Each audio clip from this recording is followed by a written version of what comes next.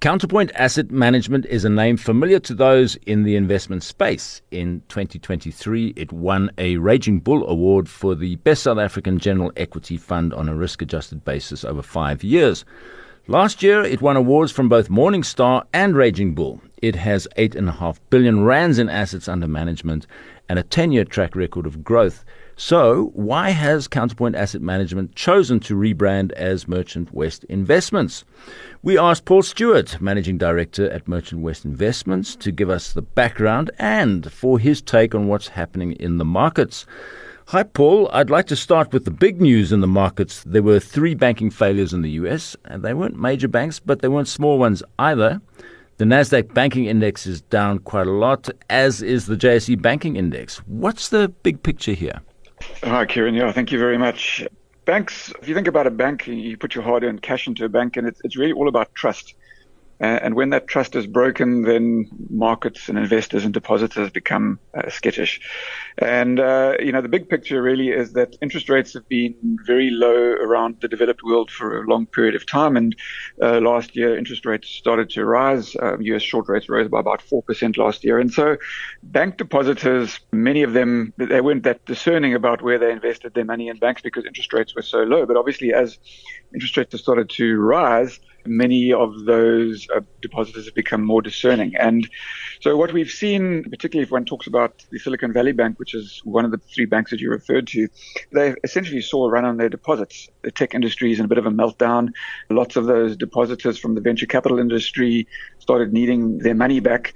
And the short-term liquidity of the banks was breached. And essentially that meant that they had to go into their, what they call their long-dated assets, their held-to-maturity assets. And these are normally invested in long-dated bonds, which they don't mark to market. But as soon as these bonds are actually traded, then they required to mark them to market, and that's essentially vaporized the capital of Silicon Valley Bank, and that's essentially what's happened. So when investors see one bank go, the other one that failed was a bank called Signature Bank, which is a New York bank, based bank. The market starts looking for the next weakest link. So that's why you've seen that Nasdaq Banking Index pull back so sharply. We've also seen markets starting to become concerned about some of the European banks. So, the most recent one being Credit Suisse. The share price was down 24%. There was talk about financial irregularities. Credit Suisse has been under the spotlight for some time. But of course, when you have one of these things happening in one place in the world, investors immediately start thinking, well, maybe there's more than one problem.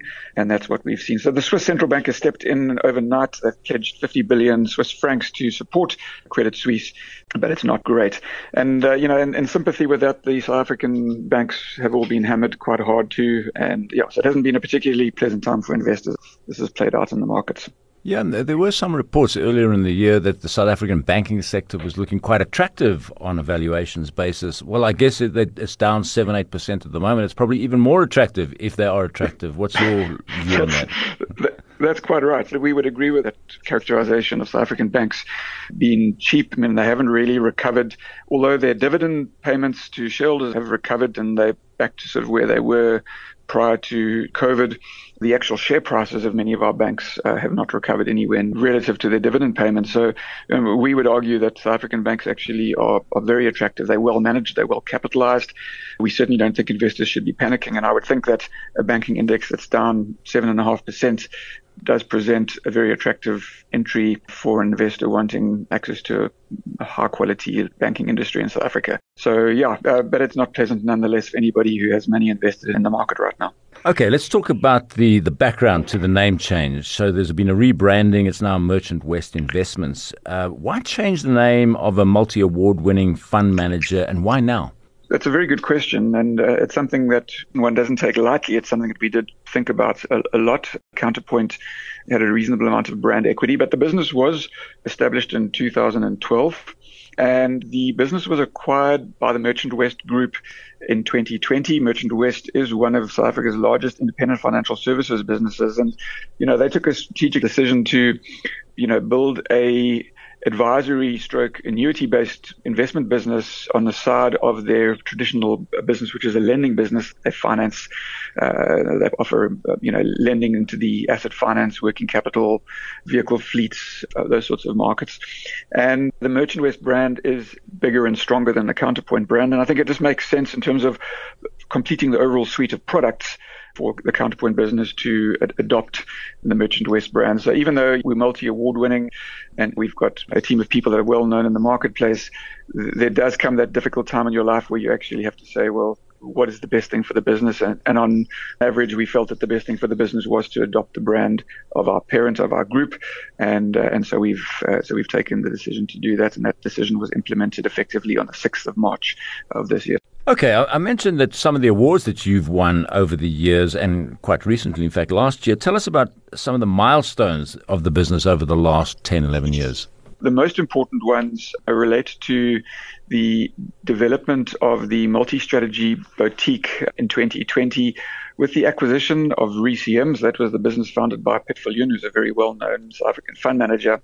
And also the acquisition of the Bridge Fund Managers business that came out of the Grindrod Limited Group.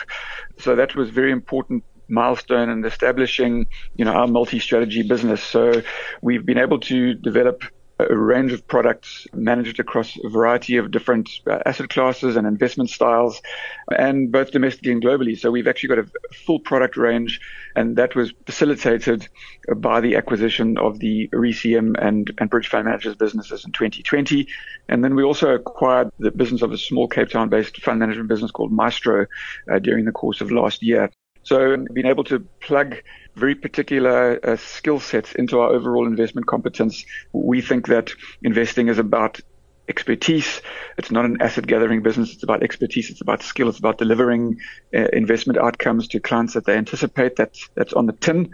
And so, those have been the most important milestones, is making sure that what we do and what we say we do is actually delivered to clients at the end of the day. What does the name change mean for your clients and the financial advisors? And have you communicated to them about this change? Yes, of course. We've been communicating with them for some time. So practically, this is a cosmetic change. It's not a change of ownership of the shares of the company. It's not a change of the regulatory elements of the business. Our registered office stays the same. Our financial services provider number remains exactly the same. Our board and shareholding stays the same. So this is really just a cosmetic change to align the brands with the Merchant West Group. Yeah, so apart from the change to the name of our funds, there's no effective change. I think the important thing is that, the Merchant West brand and the origins of the business, they've been successful because they client-centered culture. They've got very much a growth mindset and a can-do attitude. And, that's very much the same DNA that we've established in our business. And so, the adoption of that brand for our clients, I think is a net positive thing. And obviously it's incumbent upon us to make sure that they understand the reasons for the brand change. But, there's no change of personnel. There's no other changes. It's really just a cosmetic change. You've obviously got a very experienced and talented management team. You've got Piet Viljoen, who's very well known for value investing. You've got Brian Pyle, your chief investment officer. Ian Anderson, who's respected as a property investment expert. How do you see your competitive edge, and does this change, this rebranding, impact that in any way? Yeah, that's probably the most important thing, because I often get asked the question, there's a number of asset management companies in South Africa, and some would even say the market is overtraded. How do you all survive? And so competitive edge, Kieran, is probably the number one aspect that one has to consider when you are managing clients' money and trying to grow a business. And I think, first of all, we're an active manager. We genuinely believe that active managers with the right skill coefficient can actually convert information into better returns and outcomes for their clients over time. And one of the most important elements of being active is actually being able to take active positions in the market. And, it's one of the things that some of our much larger peers would recognize, that as you get larger, your ability to take active decisions in relation to the index, because of the exposure ladder in both CISCA and the Regulation 28 of the Pension Funds Act, means that the larger you are, the less active you can become. So, we're able to take active positions in pretty much every single stock on the JSE, as well as other stock exchanges around the world. And that flexibility, that size advantage, certainly contributes to better investment returns over time. And that's a pretty powerful tailwind for our strategies and our clients enjoy. So I think that's important. And then secondly, we've got, as you've mentioned, a very strong and experienced investment team, but we've also got a very strong research capability. And we've been investing in data, and we believe that data and the smart use of data in time will improve investment decision making and improve the efficiencies across our business and help keep costs down. So I think those are really the key things that we focus in: good people, good processes, and being small and nimble and agile. And that certainly all adds up to a business that has got some significant competitive edges. Paul Stewart, Managing Director at Merchant West Investments. We're going to leave it there. Thanks very much for joining us.